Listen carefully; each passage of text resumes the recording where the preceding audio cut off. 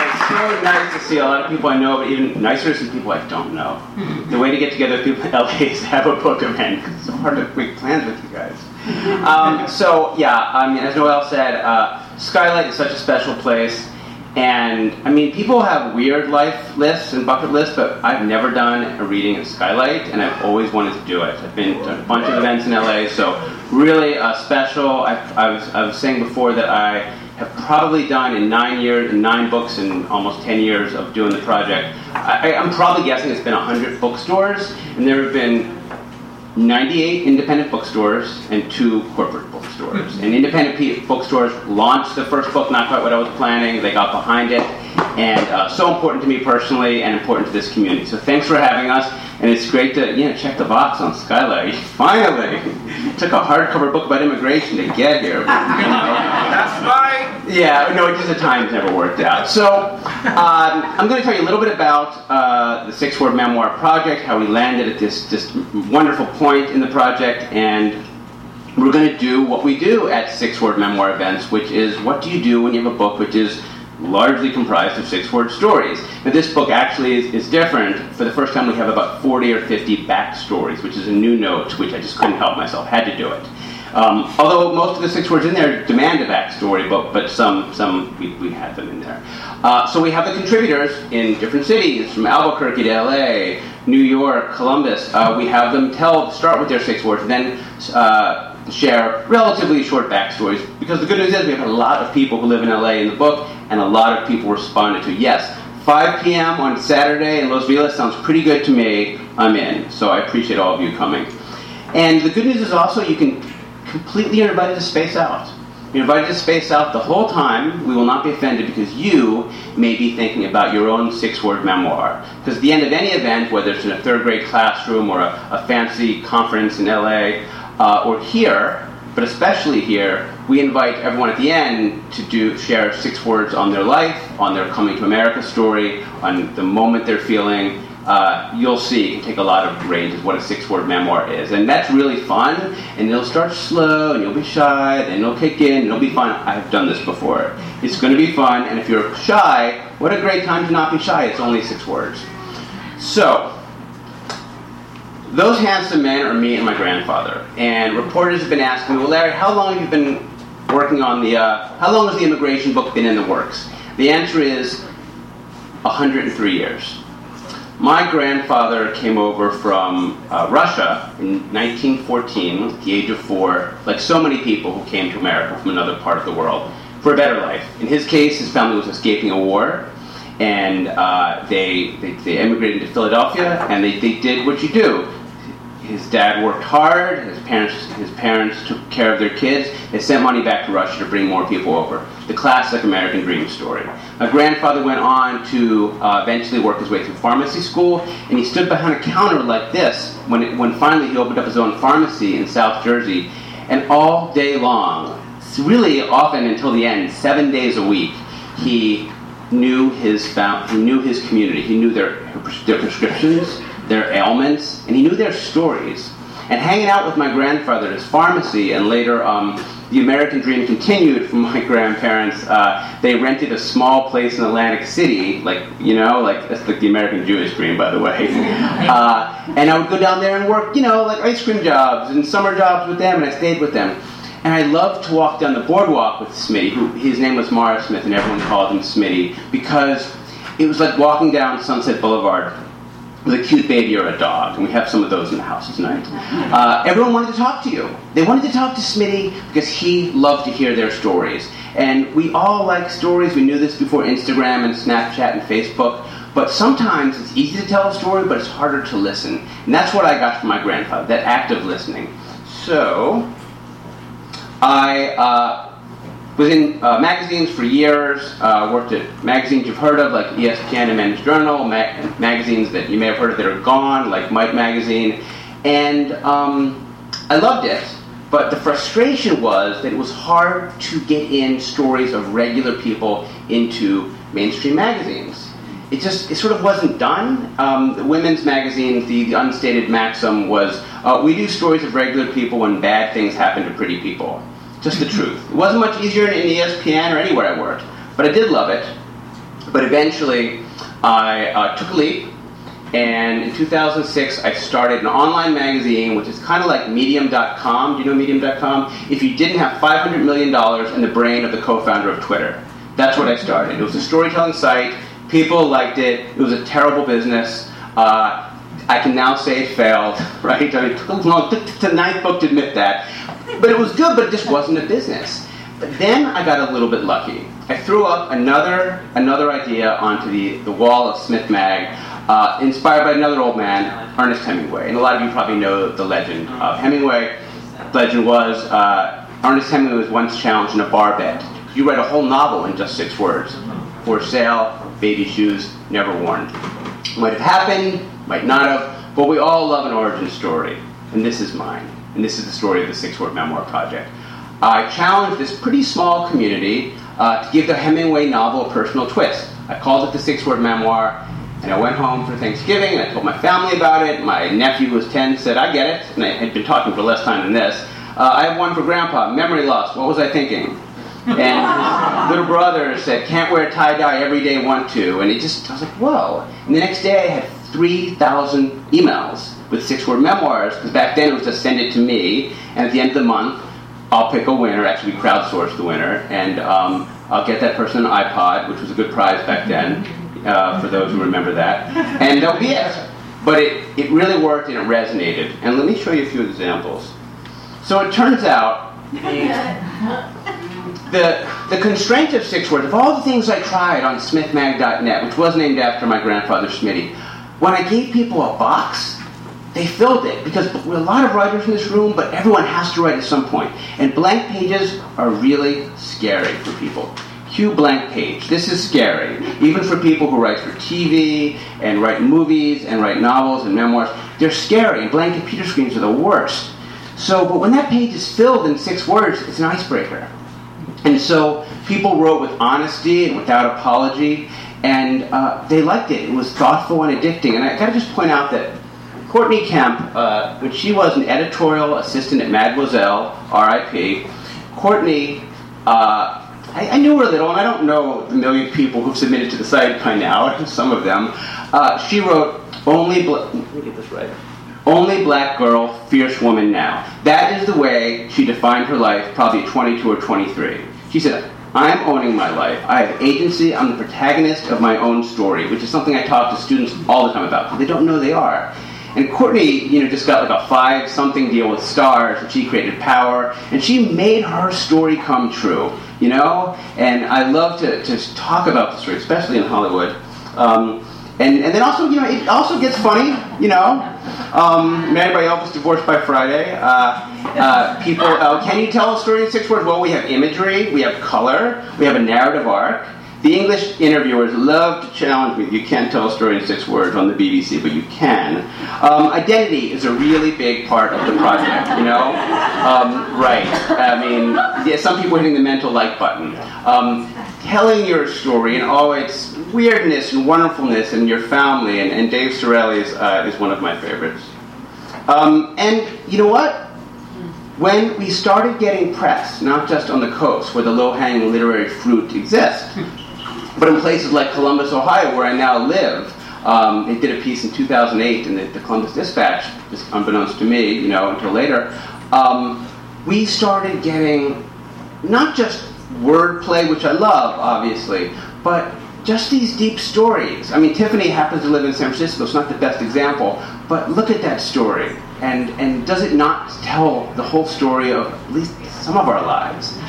And we heard from people, we heard from NASCAR dads and soccer moms and people who knit, but like in the regular way, not the hipster way. And what we had, I realized soon, we had the populist storytelling project I always wanted to create, but until I offered a parameter, it just didn't stick. So that was 10 years ago, and this is our 9th book. And it's I'm not going to tell you it's a special book because you're going to hear about why it is in a minute.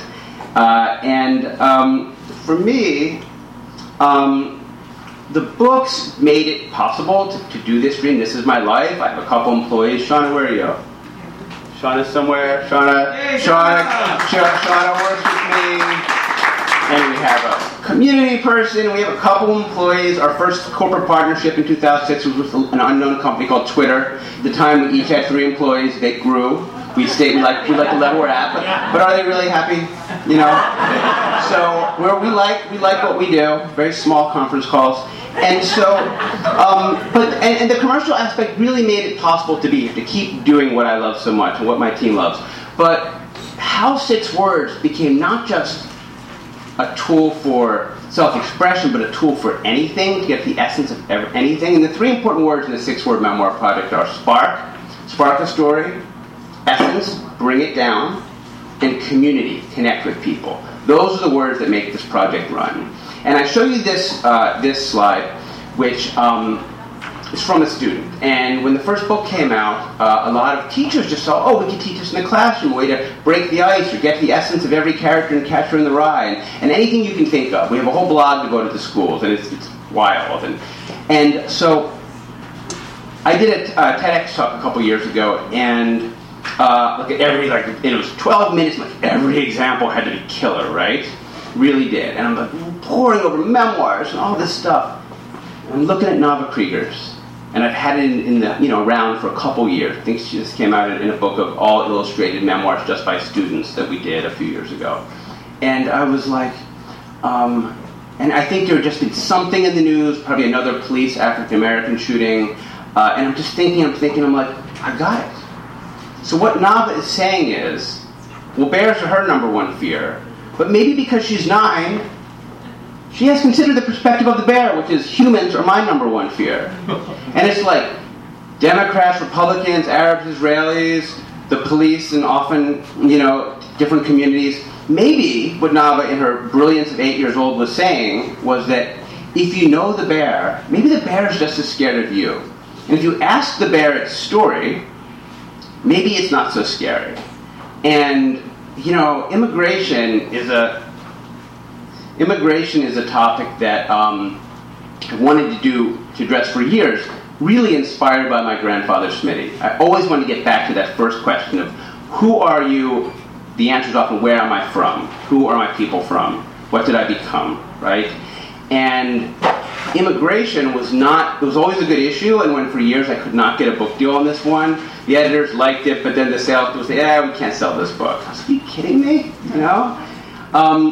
I think immigration, the hot button issue, is because it's this other that's somehow scary. But maybe in the 550 stories and the 10 or 12 year backstories till tonight, maybe when you know these stories, and I know we're preachers converted here, I know that. But if you know these stories, and if you buy books tonight, and you will, and I'll tell you why you will later, but you will, give it to someone who maybe wouldn't buy this themselves, Give it to someone, and this isn't like you're giving the Bill O'Reilly book to you're like Obama volunteer. This is just give a book of stories to someone, So let's, where's the video? This video is on, right? Yeah, you get it. So, I don't really need maybe I need the mic for the podcast, but, so, for me, an ideal book reading is when 2 years ago, The Best Advice in 6 Words came out. We did at another great indie bookstore, which need not be named because it wasn't this one, but it was a good one. And an ideal book reading is when a friend comes, brings his family, buys 10 books, and says, let's do a book together. And that friend is Steve Melnick. And he said after the reading, and we've always been talking, what can we do together? He said, well, we want to do a book with Fresh Off the Boat. And I said, definitely. In fact, immigration is a topic that I haven't been able to get going. But with a TV show, that always helps, right? And so I said, but couldn't just be the Taiwanese American experience. We'd have to do, generally. He's like, obviously, dude. It's just a way in. And Steve's very smart. And he's like, of course, we'll just use that in because Fresh Off the Boat, like 6 Words, uses pop culture and kind of a fun, sometimes playful way of looking at telling stories as a way to get to bigger issues. It's sneaky, right? It's why Graydon Carter puts celebrities on the cover of Vanity Fair, so you'll read the war story. But it's sneaky and it's effective. So, in a bookstore 2 years ago, we had a 10-minute conversation, and 1,000 memos, meetings, and conference calls later, we did exactly what we set out to do.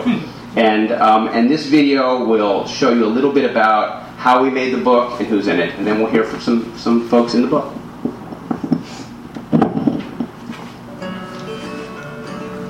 The call began on social media. We're making a book. It's called 6 Words Fresh Off the Boat. Hundreds of personal stories about immigration And identity. Each told in just 6 words. Then we paid visits to schools and small businesses, to English classes for recent immigrants, naturalization centers, and Ellis Island. And we encouraged daily encounters where people were asked these 6 words. And the answers came in from across America, across cultures, and across generations. Go right.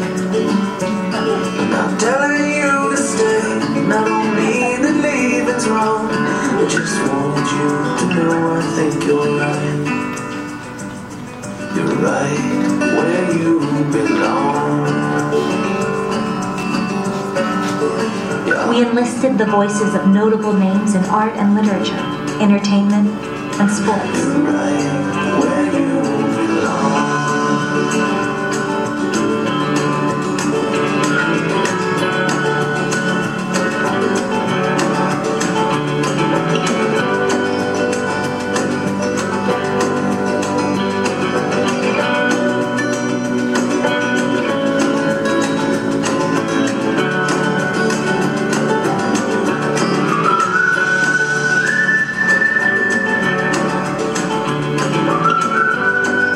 Millions of engagements, thousands of words, hundreds of stories. One unique and timely book. 6 words, fresh off the boat.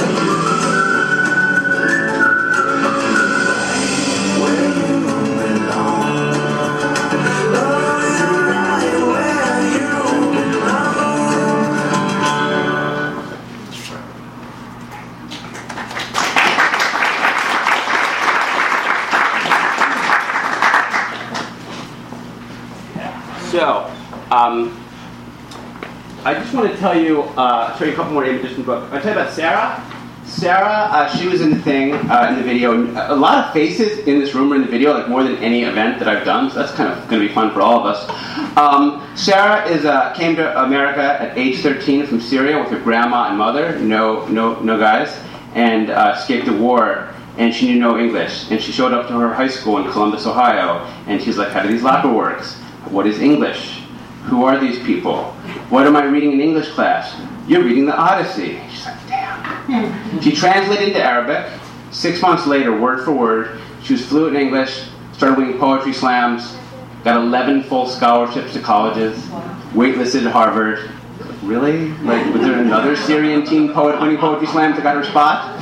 And is going on full scholarship to Denison. She's my buddy, and she has closed shows at very fancy venues in Columbus with adults because she's the best. Just a couple others. First memoir in the book. Just thought that was a nice note to start on. From migrant farm worker to NASA astronaut. You know, one of the reasons we tell stories and we have mentors is because when you see Jose and what he became, that becomes available to you if you're a kid. And that's why Fresh Off the Boat, to see faces that you don't always see on TV, are so important.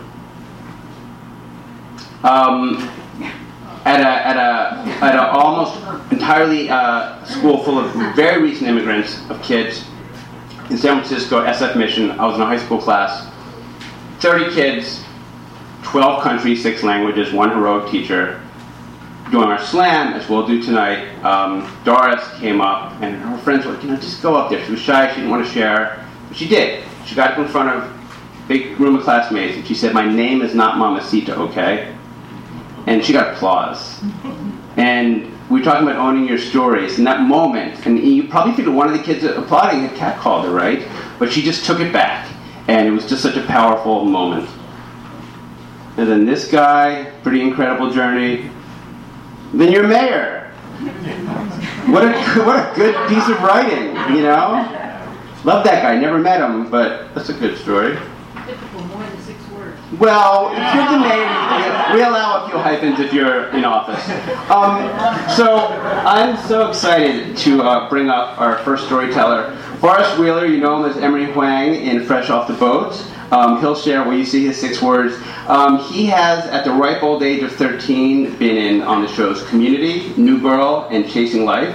this probably is like the coolest thing I'm imagining for us, which is that I didn't know this because I'm a little older than you. You've appeared in the web series Mortal Kombat Legacy 2. Nice. You've been in movies, and when I was 13 I had a paper route, and Forrest was on a hit TV show, and we're so pleased to bring you up as our first storyteller.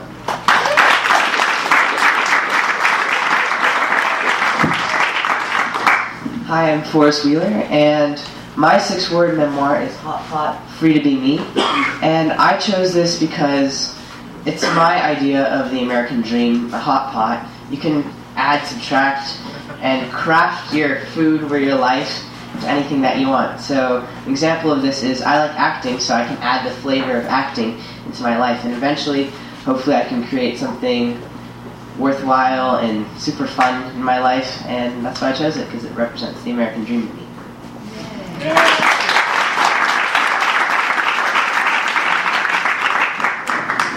Thank you, Forrest. And you know, also I've pretty much met none of the backstory people tonight. One or two. It's just fun just to like meet them and hear what they have to say. Dana Bourbano is our next storyteller, and she is a Colombian immigrant, playwright, and teaching artist at the South Coast Repertory and Breath of Fire Latina Theater Ensemble.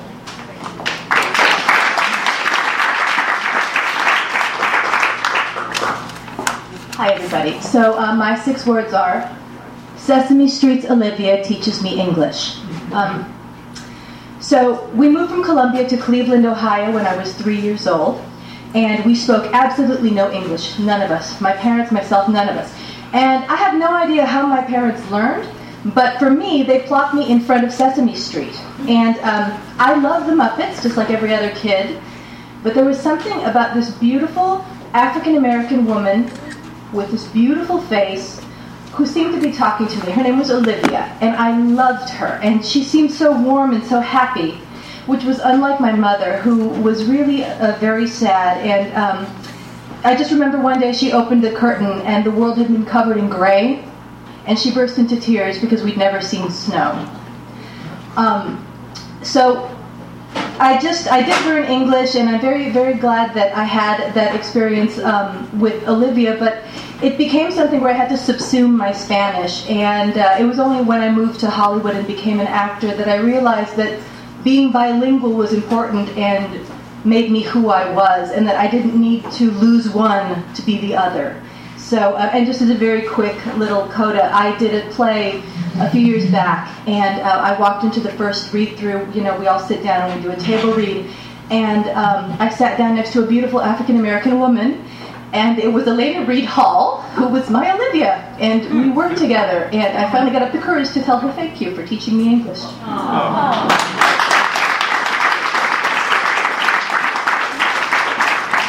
Hollywood ending there. Thank you for that. And I have to just say that, you know, a real theme in the book is this duality, especially among students. 8 hours English, 5 hours Spanish, or parents, Indian at home, American at work.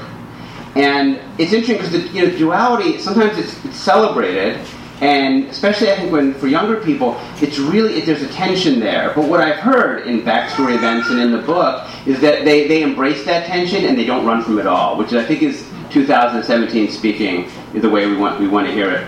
Our next storyteller is Exion Win. And when I read his, I can't remember if I asked you to submit a backstory or if you just submitted one. But sometimes when people, we didn't know we were going to do backstories, but people were just like, here's my 6 words and here's the backstory. You're like, okay. And it kind of kept happening, you know. And when I read his backstory, I was like, you know, if this wasn't so, the TV show people are going to like this one. But it was, and that's not why we put it in. It worked on its own merit, but I sort of thought they would dig it. So come on up.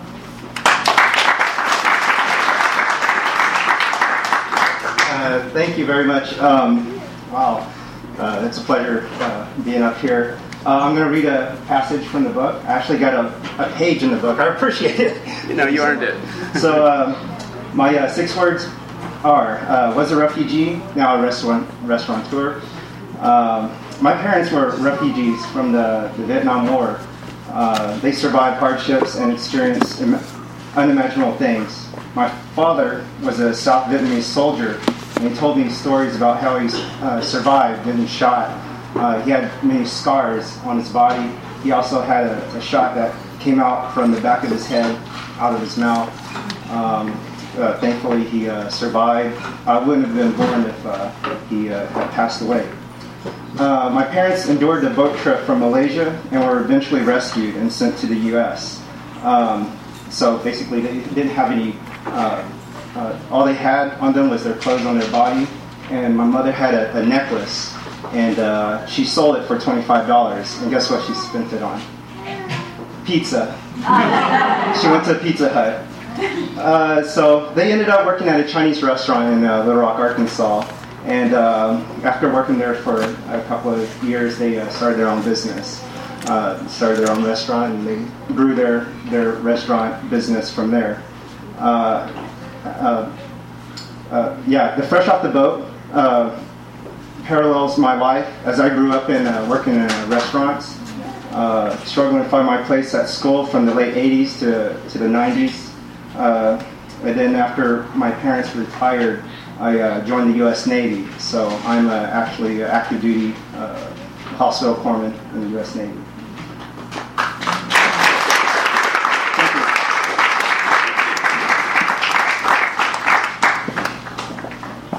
Stay fresh off the boat like that.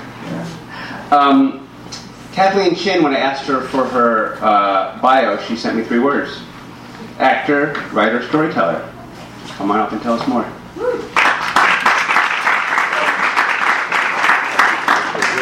Hi guys, how are you?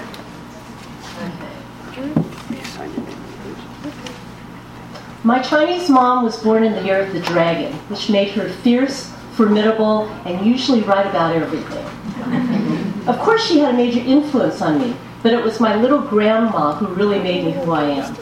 Resilience, strength, perseverance, courage. That's what I remember about my grandma. She was a 4'8" force of nature, a real character, and she had been to hell and back before she turned 30.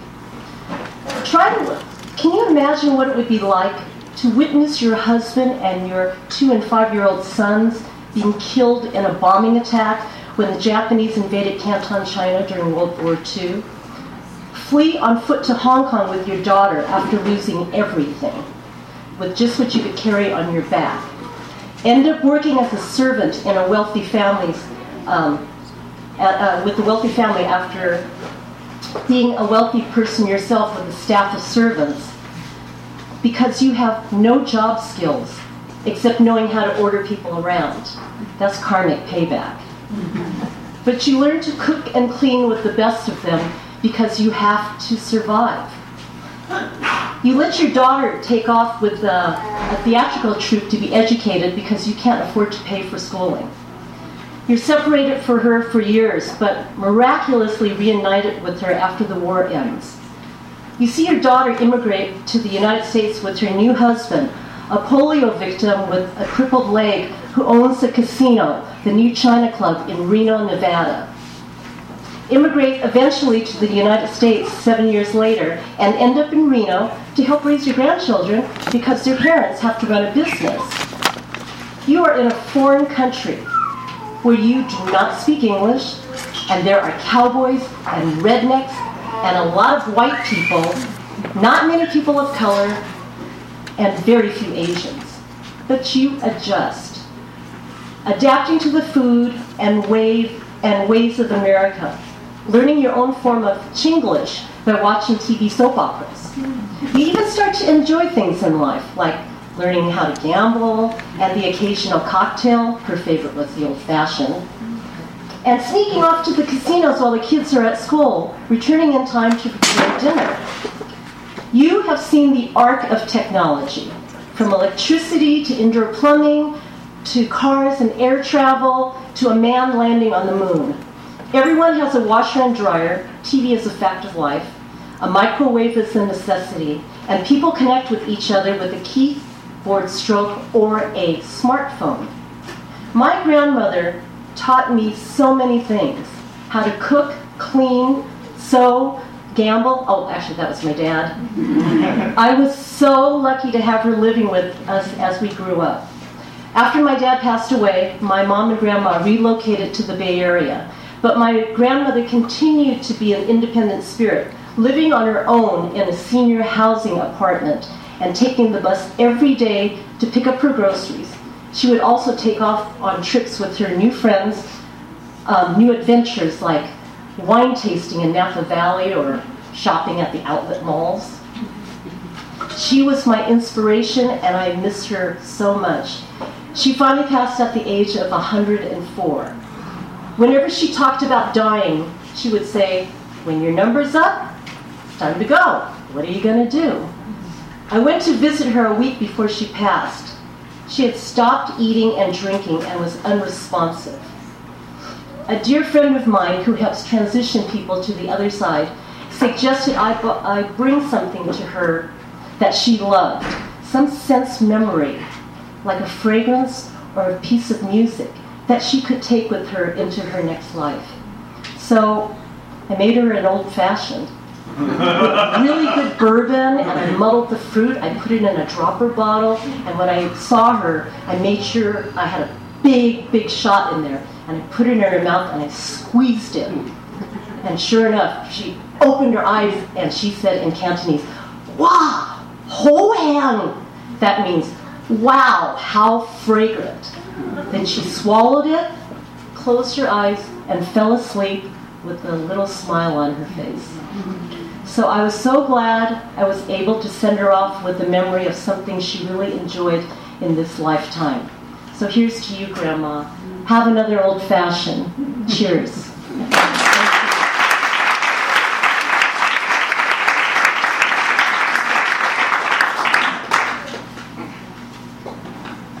I feel pretty good that the old-fashioned is one of my main drinks, you know? 104, you buried the lead, 104, wow. Thank you for that. And I hope that somebody hands me a drink at the end. What a beautiful story. So, Tanzila Ahmed, a.k.a. Taz, we go with Taz, don't we? I found Taz the fun way. You know, to get these stories, you put the word out. We did a lot of work, as you saw from the video, in classrooms, in immigration, with immigration organizations. But also, I just asked interesting people, who do you know that's interesting?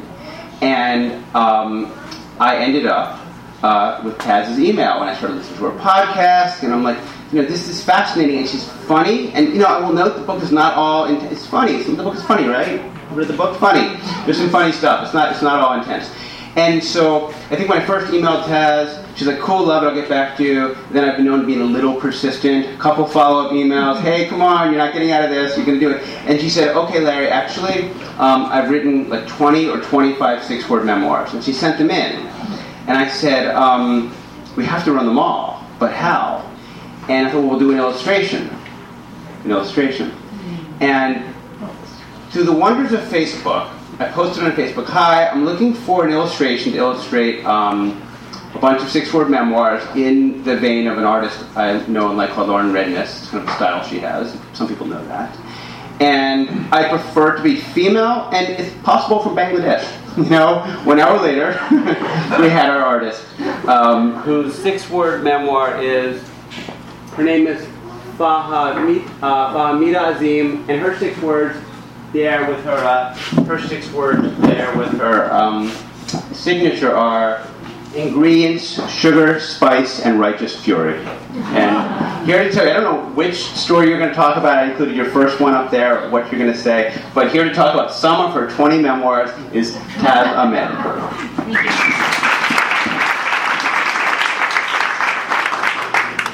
I'm just going to read them all. I sent you all of these just so you could pick your favorite. So just for the record, I wasn't trying to be an overachiever. I'll read them all. In mother's belly, I crossed borders. Anchor baby, fresh off the boat. Born here, but never feeling here. Daughter of Bengal third world refugee. Gold-paved streets are enticing traps. Au contraire, bacon isn't Muslim kryptonite. Inshallah, don't kick me off flights. My America, perpetually second-class citizen. Modern-day Western, cowboys versus immigrants. It's not a tan, it's melanin. India's partition was Nana's Muslim ban.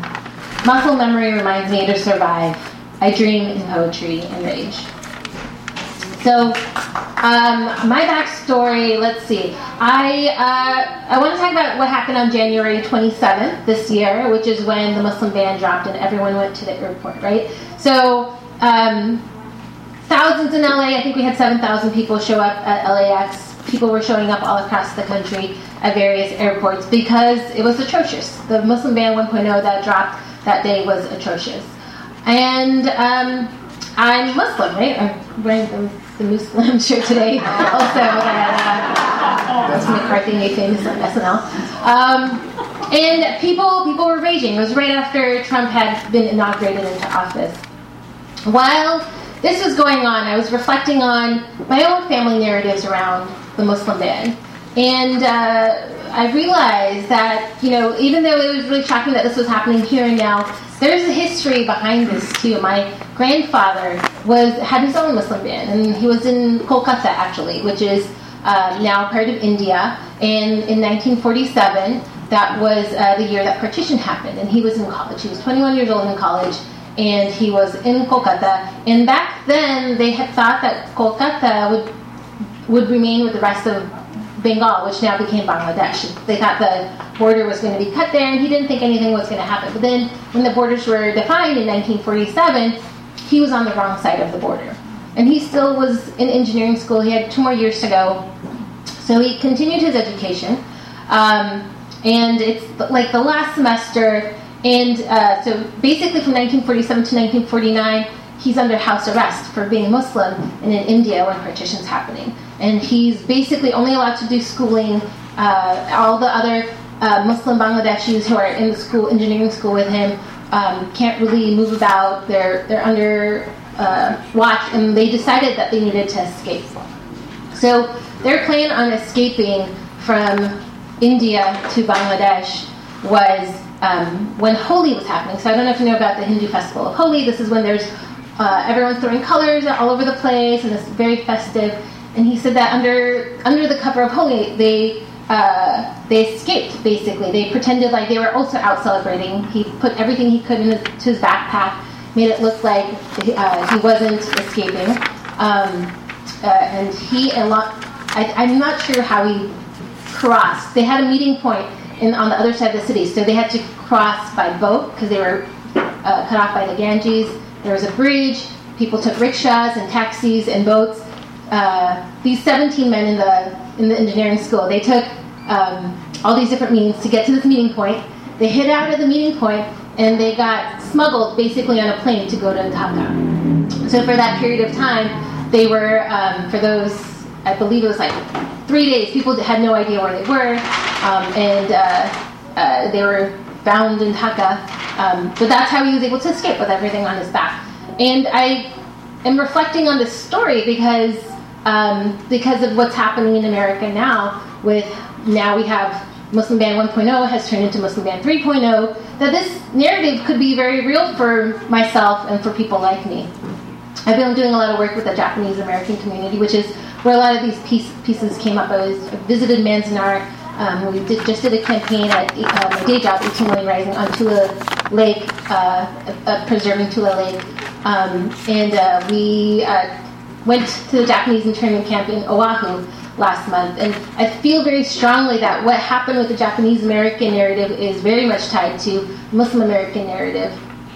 And I'm going to leave you all on that Muslim ban 3.0 is supposed to be implemented next week on October 18th. The Supreme Court was supposed to hear it. They pushed back on hearing it. They're going to move forward on this new, terrible, Islamophobic legislation. So there's a lot of events going on. If you want to participate, check out nomuslimbanever.com. You can go there. We're doing a bunch of events. At 18 Million Rising, we'll be doing a poem a day by various Asian American poets. But there's also other ways you can participate. There's going to be, I think, a rally in LA too on the 15th. So I'm going to leave with y'all with that advocacy thing to do. If you're inspired by this book, you should be inspired to participate in this, because we want to welcome all kinds of people to come here.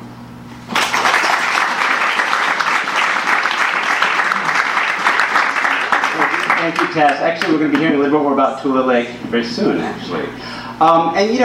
As Disney and Fox will remind us, this is not a political book, and yet. And yet, this book was in the works, and we decided to make it and had a deal in sometime in 2016, and then on November 8th, 2016, Trump was elected, and suddenly a timeless topic became not only timely but vital. So while it's not a political book, right, stories do change hearts and minds. And so I do think that some of the things Taz was talking about are right. Why I wanted to do it, even though the word Trump doesn't appear in this book intentionally. Speaking of political, I don't know if she made it or not, but is Julia Chavez Rodriguez? Did she make it?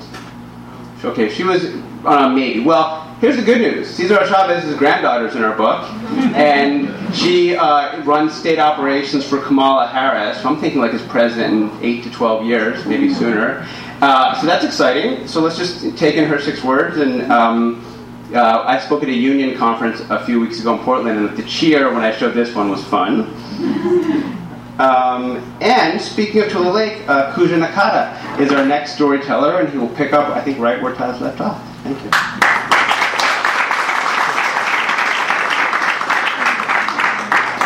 Wow, that was great timing because I'm going to talk about Tule Lake, and I do think the parallels are really close. And part of my history, which Larry didn't have, is I grew up a grape picker. So I belonged to the union, and that's where I spent a lot of my youth making money, to go to college. So my 6 words were born in Tule Lake. Google it. So where's Tule Lake? What is it? So if you're not aware that Tule Lake prisoner of war camp was one of the largest of the 10 camps to incarcerate Japanese Americans during World War II, you're not alone. I didn't know anything about it until I was well in my 20s when I went on the first pilgrimage to Tule Lake. You see, it was taboo to talk about the camp experience, is what I know in my family and a lot of Japanese American families. And so when my dad first heard that I was going, he actually got furious with me and wouldn't talk to me about it, even though I wanted to know, what barracks they were in and what cell and all those things. And slowly he came around. But what he said to me was, forget about the past. The past, what's done is done, focus on the future. So it's not surprising that my childhood motto was, don't cry about spilled milk. And so that's always been in the back of my mind as I deal with adversary, things like that. Originally, Tule Lake was called a relocation camp. The rationale was that the government was relocating us for our own safety. Make no mistake, Tule Lake was a prisoner of war camp. I've seen the barracks, I've seen the barbed wire. It's kind of also interesting that there was German and Italian prisoner of war prisoners in Tule Lake at the same time. Tule Lake was also where they segregated what they called disloyal no-nos. And what happened in 1943 was every Japanese American who was in the camp had to fill out this questionnaire, and there's 2 questions on it. And one was, would you serve in the armed forces in active duty? And the other one was around, would you be a loyal citizen? And my dad, particularly, probably my mother went along because she signed it also. But at that point, one of the few times when we talked about the camp experience, he said, being treated like a farm animal, being herded around with firearms, he said, I was not about to die and leave my family in the camp and go to war. And so he answered no, no. And so all the no people got sent to Tule Lake. And after the war, we were supposed to be deported. That's what happens when you get classified as a disloyal American. But he got TB. My dad got TB, which meant that we didn't go, fortunately. So that's why I have a Japanese first name, Koji. So there's Koji Keiko, who's my sister.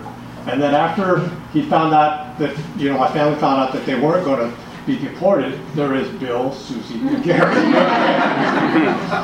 Our family experience of the camp experience was actually very fortunate. All 5 kids graduated from college.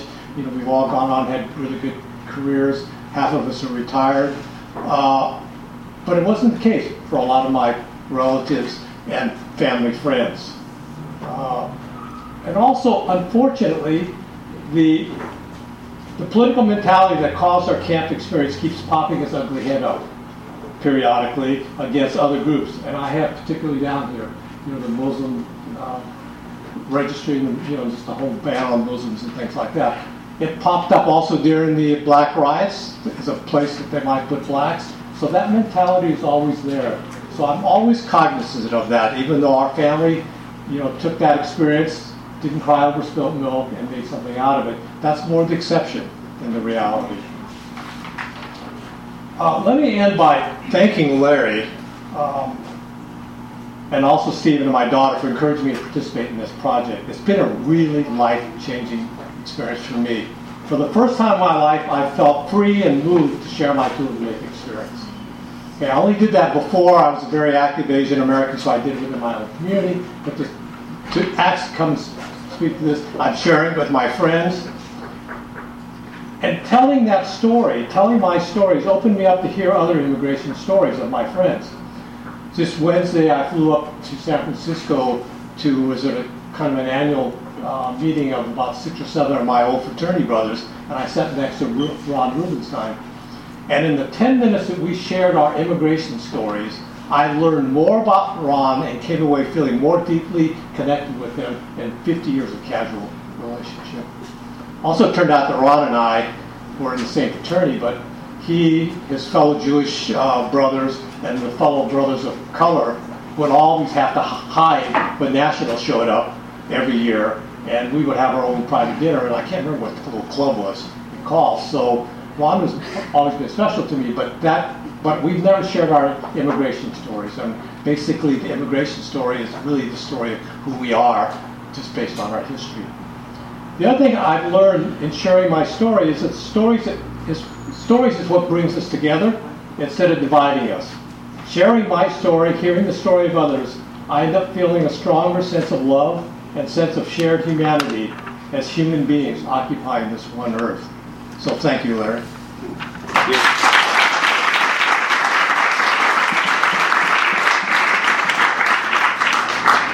Thank you for that.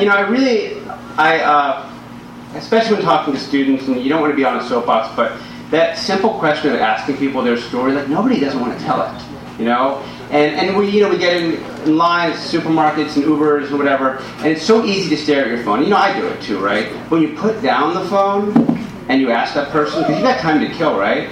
Like, what's your story? Where did you come from? Whether they look like they came from the Mayflower or they escaped a war a week ago, they want to talk. And especially when kids say, well, I don't know, when we go around the room in classrooms, they say, well, I don't really know my family story. I'm like, I really didn't either.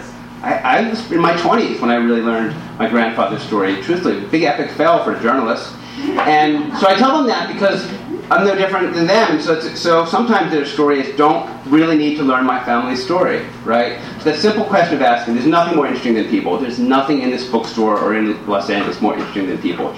Even Blade Runner in 3D, which was actually pretty good. So Amy Nealon, did you make it, Amy? Oh, good. Amy Nealon is very special to me, though we've never met, because she is an active member of the Six-Word Memoirs community, which is just where it all starts, It's updated every day. Hundreds come in every day. We put the Six-Word Memoir of the day across social media. We curate it. And do you know that you're November's Memoirs for the Month, don't you? And she's November's Memoirs for the Month. She has written, as of yesterday, 764 Six-Word Memoirs. But I gotta tell you, Amy, that's nothing, right? Some people have done 5 and 10,000 Six-Word Memoirs. But one of the reasons we like Amy's is that most of hers are really good. So Amy, you can come on up. Hi, how are you? My six-word contribution was buried his accent, buried his identity, which is actually about my husband, who, as a matter of fact, immigrated from Ireland this month 37 years ago. And his story of immigration wasn't a happy one, and he had to do a couple of things to make it through the first couple of years. Just a quick backstory. He had a pretty good childhood, I'd say. Pretty idyllic, living in a coastal village just north of Dublin. His dad was a barrister and had a very strong sense of right and wrong. And if you're familiar with the Irish tune Dirty Old Town, talked about Dublin, not just the city itself, but the politicians of the day. Tony's dad felt it was a good idea to try and take some of those politicians to court. Their favorite accessory was a brown envelope stuffed with cash, and it didn't go over very well. So the bomb threats started coming into his businesses. People were showing up at his house in the middle of the night with masks on and trying to scare him, and it worked. So they came to California to try and start over. The thing with Tony is his parents kind of protected him from all of this. He was 11 years old at the time, didn't really know what was going on. It wasn't uncommon for his family to come over to America. He had aunties over here to go to Disneyland, and the last time when he immigrated over here, he thought he was going to Disneyland. So, a bit of a shock. So, about a month later, he started in 6th grade, and we were talking about the call on 6 Words about, what's your immigrant story? And I was talking to Tony, and he told a story, a couple of them. And the first one was his first day of school in the 6th grade, and his teacher asked him to come up to the chalkboard and work out a long division problem, which wasn't a problem. He had no problem doing that. So walked up, thought, I'm going to nail this, I'm going to impress the teacher, maybe make some friends. He gets up, 10,000 divided by 5, he's up there, X, 2, not. Kid in the back, what does not mean? Teacher stops him. Tony, it's not, it's 0. Humiliation galore. He sits down, doesn't talk much for the rest of the day. A couple days later, he's out on the playground, sitting at a table eating lunch by himself. And this tree trunk of a kid comes up to him, looks down at him. He's like, why don't you go back to Iran where you belong? Tony looks up and he's like, well, I'm from Ireland, and it's Iran, Iran. And if he was up here telling the story, he would follow that up by saying, to which, Iran. There's that duality that Larry mentioned, sort of subtle in Tony's case. He would come home and he would be able to beat. Outside he'd try and kill the accent, try and, kind of blend in and not stick out as much. But when he got home, the cups of tea were waiting, his parents were there, it was a bit of home, and it was a bit of comfort. Years later, when we got together, moving into his home, he has this kitchen table that I hate. And if you've ever seen When Harry Met Sally, it always reminded me of the wagon wheel coffee table. I always think of it as the wagon wheel kitchen table. And, I've tried so many times, get rid of this table, let's get something different. And he always says no. And finally, one day, he finally explained to me that this is the table that I had in my family's home in America, where the cups of tea were had and where I could still be myself. And I'm sorry for the insensitivity. And I just want to tell you, Tony, I will never ask you to get rid of that wagon wheel kitchen table. Thank you.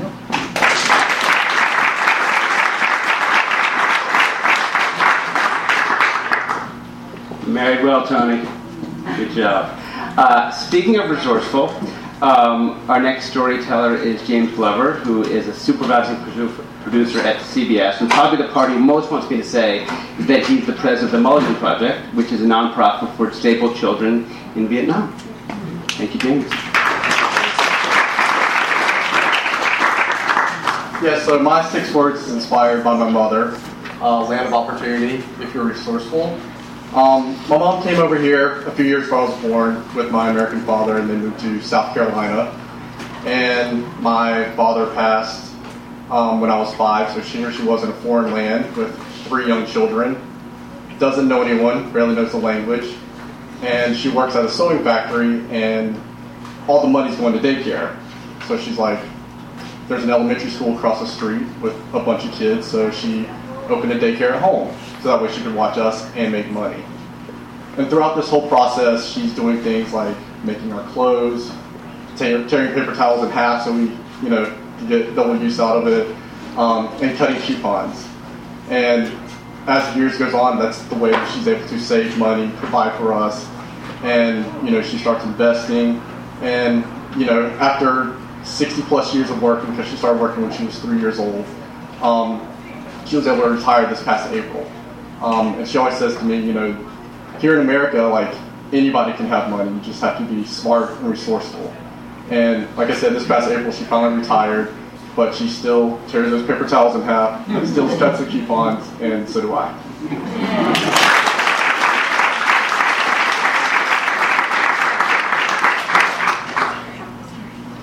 And I mean, what's so much of the book, you hear that, and I'm thinking about the plastic bags my grandmother saved. It's a good bag, Larry, because she had 2 shirts during the Depression. She washed one and she wore one, so there's so much of that in the book.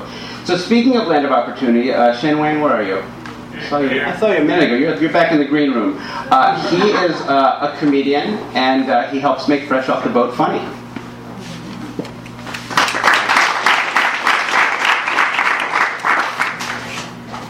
Thank you. What's up, guys?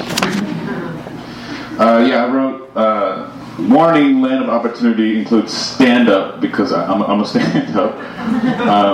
My parents are immigrants. My parents are from Taiwan. I was born in Taiwan. My parents were pretty poor when they were kids. And we kind of make a joke of this on our show, but they lived that life where basically eating any kind of protein or meat was a big treat, and you don't really keep track of your birthday because there was no point to doing so. But you knew it might be your birthday if you woke up and you got like an egg for breakfast. That was a real big deal. That's how my parents grew up, and things got better and better. But basically, they immigrated to the U.S. and I've been doing stand-up for like 15 plus years, and it took me a while to just think about the fact that I don't think they knew at the time when they immigrated here for a better future for the children that there was going to be a risk that the children or their son would go into stand-up comedy. And I'm grateful that they're very supportive. But if they had known this was going to be the outcome, I don't know if they would have done it,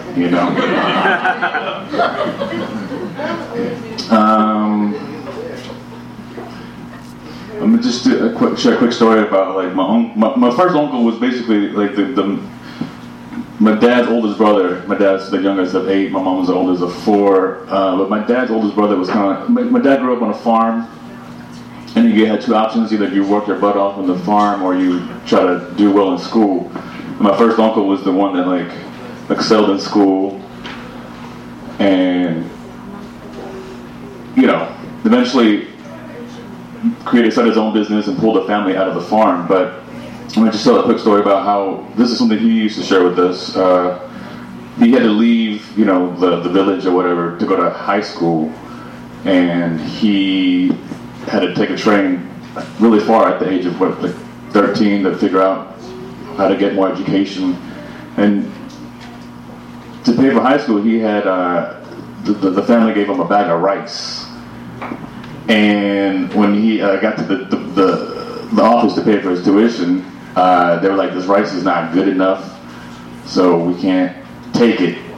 And so he was by himself, far from home, and he was just like crying, trying to figure out how to pay for his tuition. And these older students came and basically asked him what was going on. They're like, "Let's just combine our rice, dilute it so it's equally bad, equally less bad, and then we'll pay for your tuition as well." So that's how he got into high school. And then he did really well for himself, got the whole family out of the farm life, and got to the point where, a bunch of them immigrated over here to the U.S., My first uncle ended up paying for tuition for a lot of me and one of my cousins' college tuitions. And I don't know if I'm going to be generous or rich enough to do that for my niece and nephews, but I'm just proud of the fact that, like, as a stand-up, as a writer on this TV show, I get to help contribute to this new kind of America where, like, my nephew and nieces can, like, sit down on a Tuesday or whatever with their parents and their grandparents and watch network TV and see faces that look like them and their family. Thank you.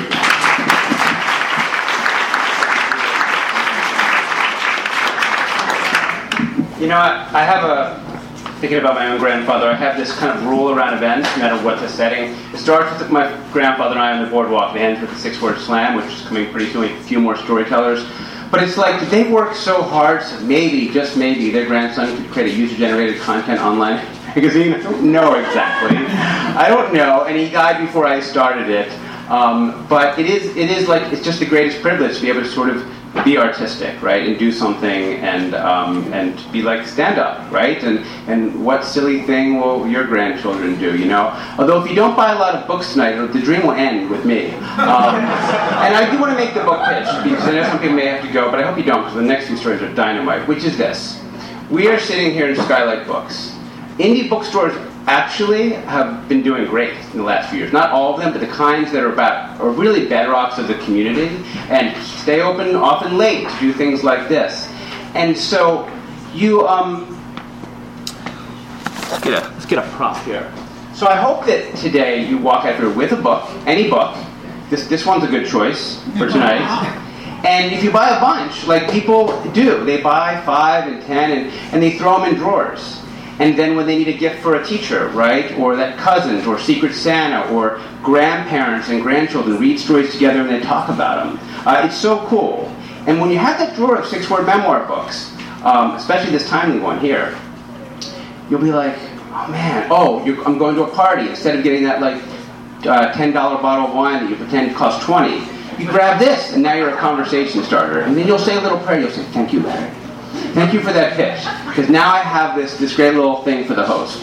So I told Skylight you'd buy a lot of books, so I do hope you buy them and we sell out tonight, but I'm mostly glad you're here. And I'm also glad that Laksu, where did you go? I lost everybody. There you are. Come on up. Laksu is a writer and memoirist who wrote the award-winning memoir, I Love Yous Are for White People. And I do love you, man. And he was not, I don't know if you were one of the first backstories to come in, but this book is a puzzle. It's like Latin. You're trying to make all the words fit. And I just knew that of all the backstories in the book, his would be the first one in the book. So it's very special to me, and I'm so glad you're here tonight.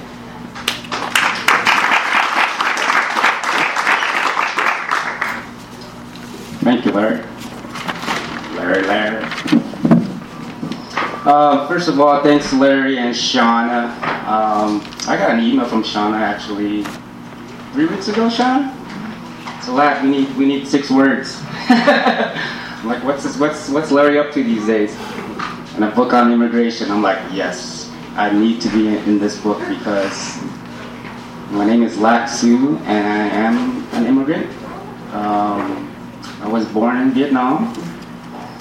Immigrated to, we escaped actually from Vietnam and ended up in Hong Kong by boat. And then from Hong Kong, we were sponsored by a Buddhist organization in Los Angeles and sponsored our whole family. And of all places Uncle Sam can place a refugee family into, he chose Hollywood, California. All right, this is the 80s. I got to America in 1979, and the 80s with the Reagan was running the country at that time, and crack cocaine was very prominent around that time, and we lived on Sunset and Kingsley.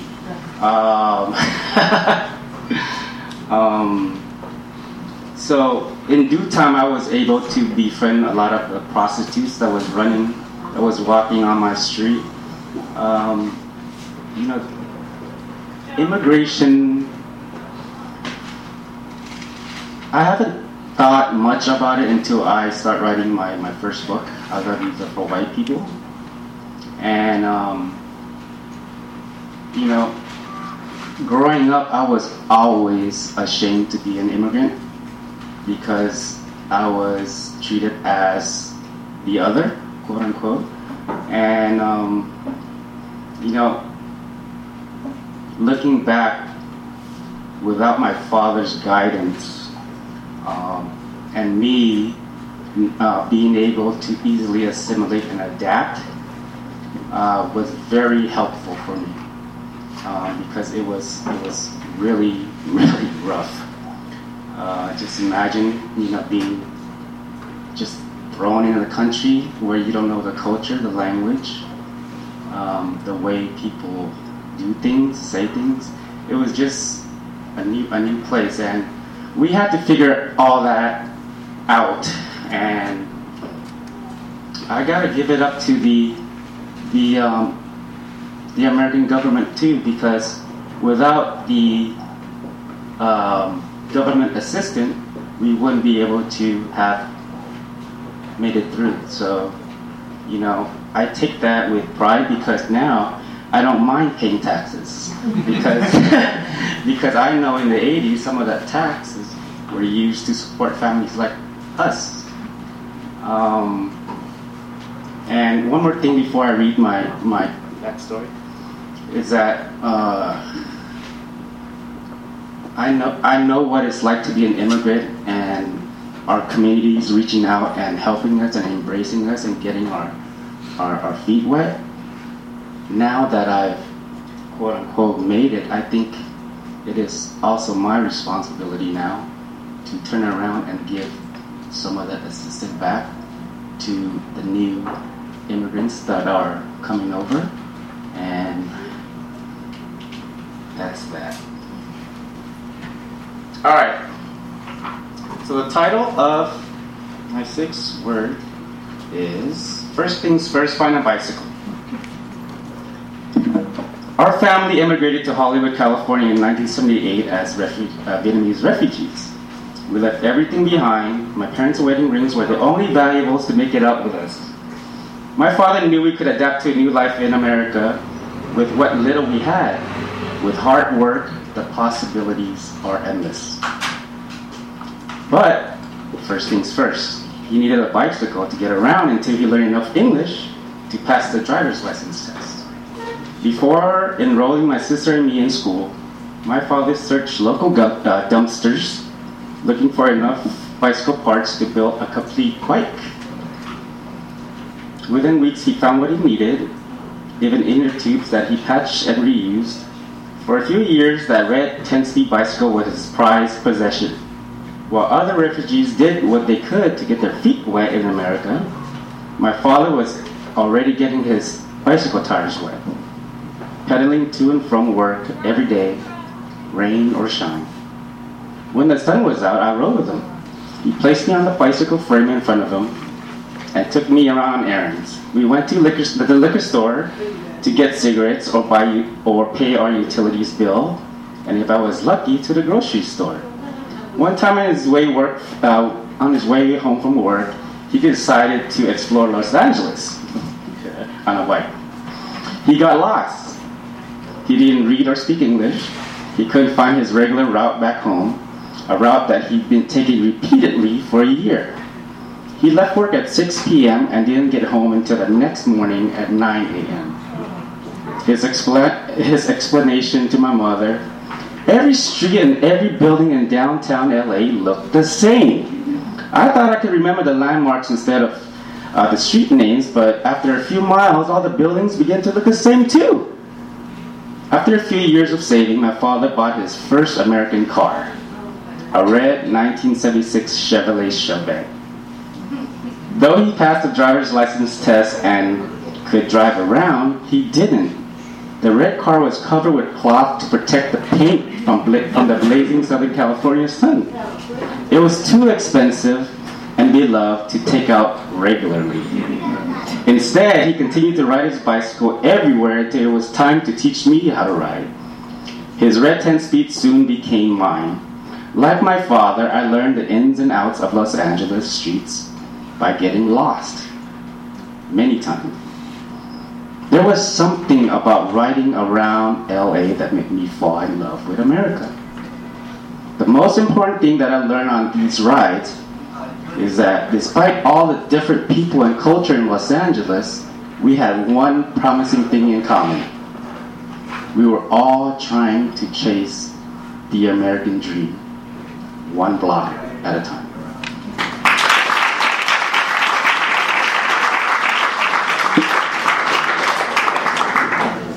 We have two more stories, and our next storyteller, Richard Johnson, is Richard is his third book of Six-Word Memoirs you've been in. You've been in 6 Words on Work and The Best Advice in 6 Words, and you've been in a book about 6-word sentences, which I'm not sure I approve of, but nonetheless, that sounds pretty good. And that's okay. Come on up, Richard.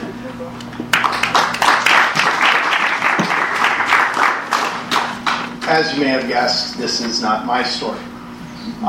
This has to do with, started back in the mid-1920s. My grandparents came over from Bulgaria on my mom's side, and their name was Tudorov. And when my grandfather came first with my grandmother's father, they came in through Canada, and they worked there for a few years. And then they tried to cross the border into America. And when they came over the border, the guard wouldn't spell the family name. And for the longest period of time, I thought, because my mother's maiden name was Johnson, and my grandfather's first name was Johnny, that's how we got the Johnson, because my mother was a Johnson who married a Johnson. Ended up that I found out literally about a year ago that in reality my grandfather chose that name as opposed to was being given by the guard, which is what I thought originally. But they still wouldn't take the spelling of the family name. So it still worked out. That's it.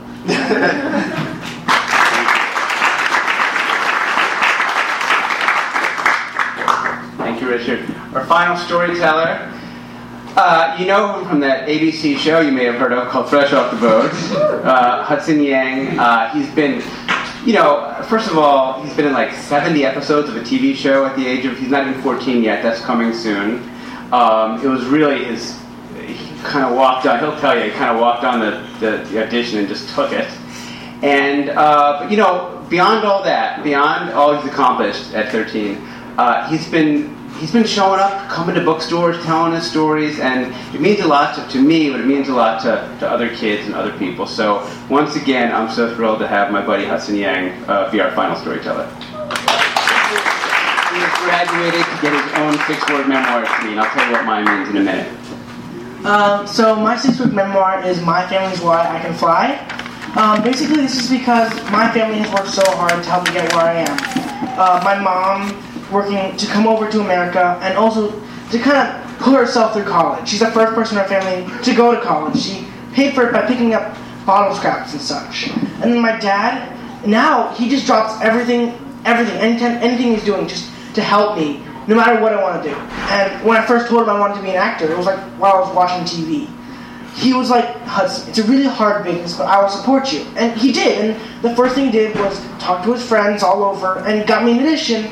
And like all the stuff that he's gone through, all those times that I've got mad at him and the times he forgave me and all the times that he's basically pushed me to the edge and beyond is just reason why I chose these 6 words. And it's pretty short, but thank you.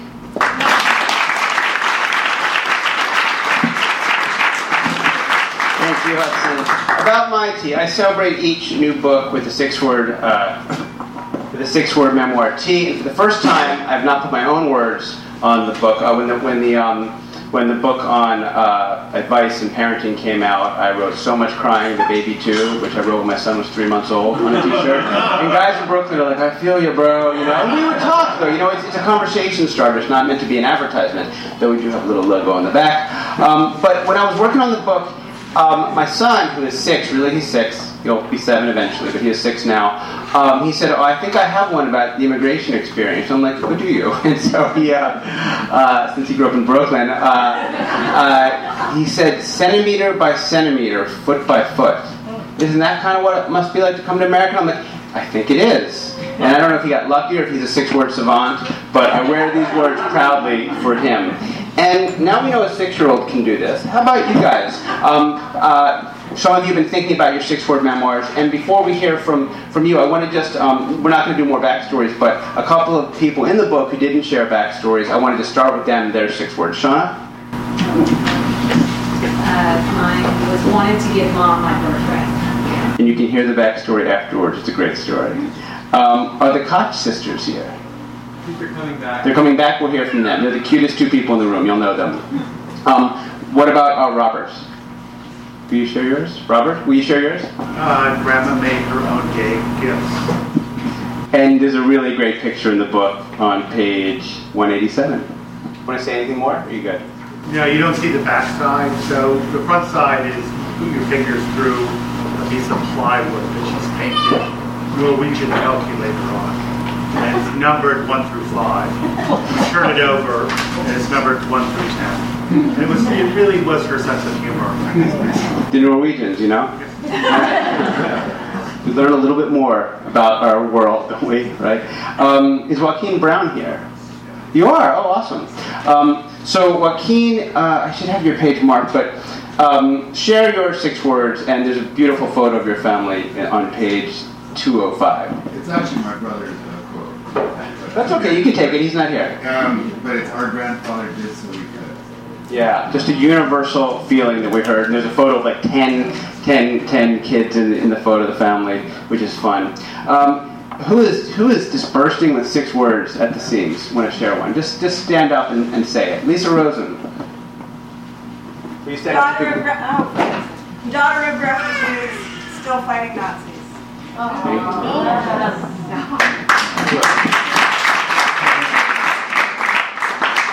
Who else? Just raise your hand and share 6. Oh, we're not going to end like this. African descendants of displaced African people. Thank you.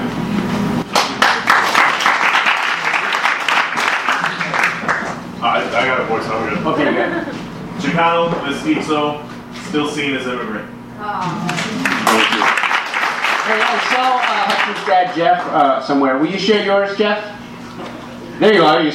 Well, do it tonight. Sure. Okay. Ladies and gentlemen, Jeff Yang. Hello. I guess I'm the one who pushes Hudson to the edge and beyond. Learning English hard. Learning English easy. Learning American hard.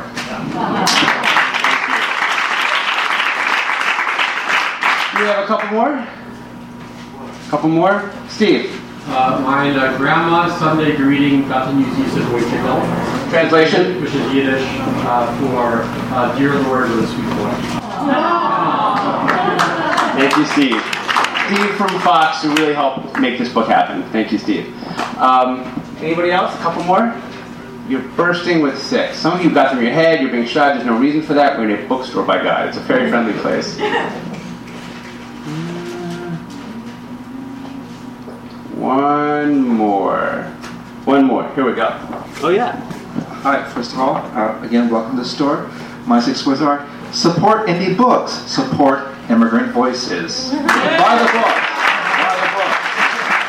On that note, I would ask all the backstory people, contributors to the book, to come up for a group photo. I want to thank you. There's a lot to do on an early evening on a Saturday in LA, so I've been told. You chose to come here. You chose to support stories in indie bookstores, and we really can't thank you enough. Thank you so much. Thank you so much. You've been listening to the Skylight Books author reading series. Don't forget, you can listen to this and all our other great podcasts at skylightbooks.com. Thanks again for stopping by, and we hope to see you soon.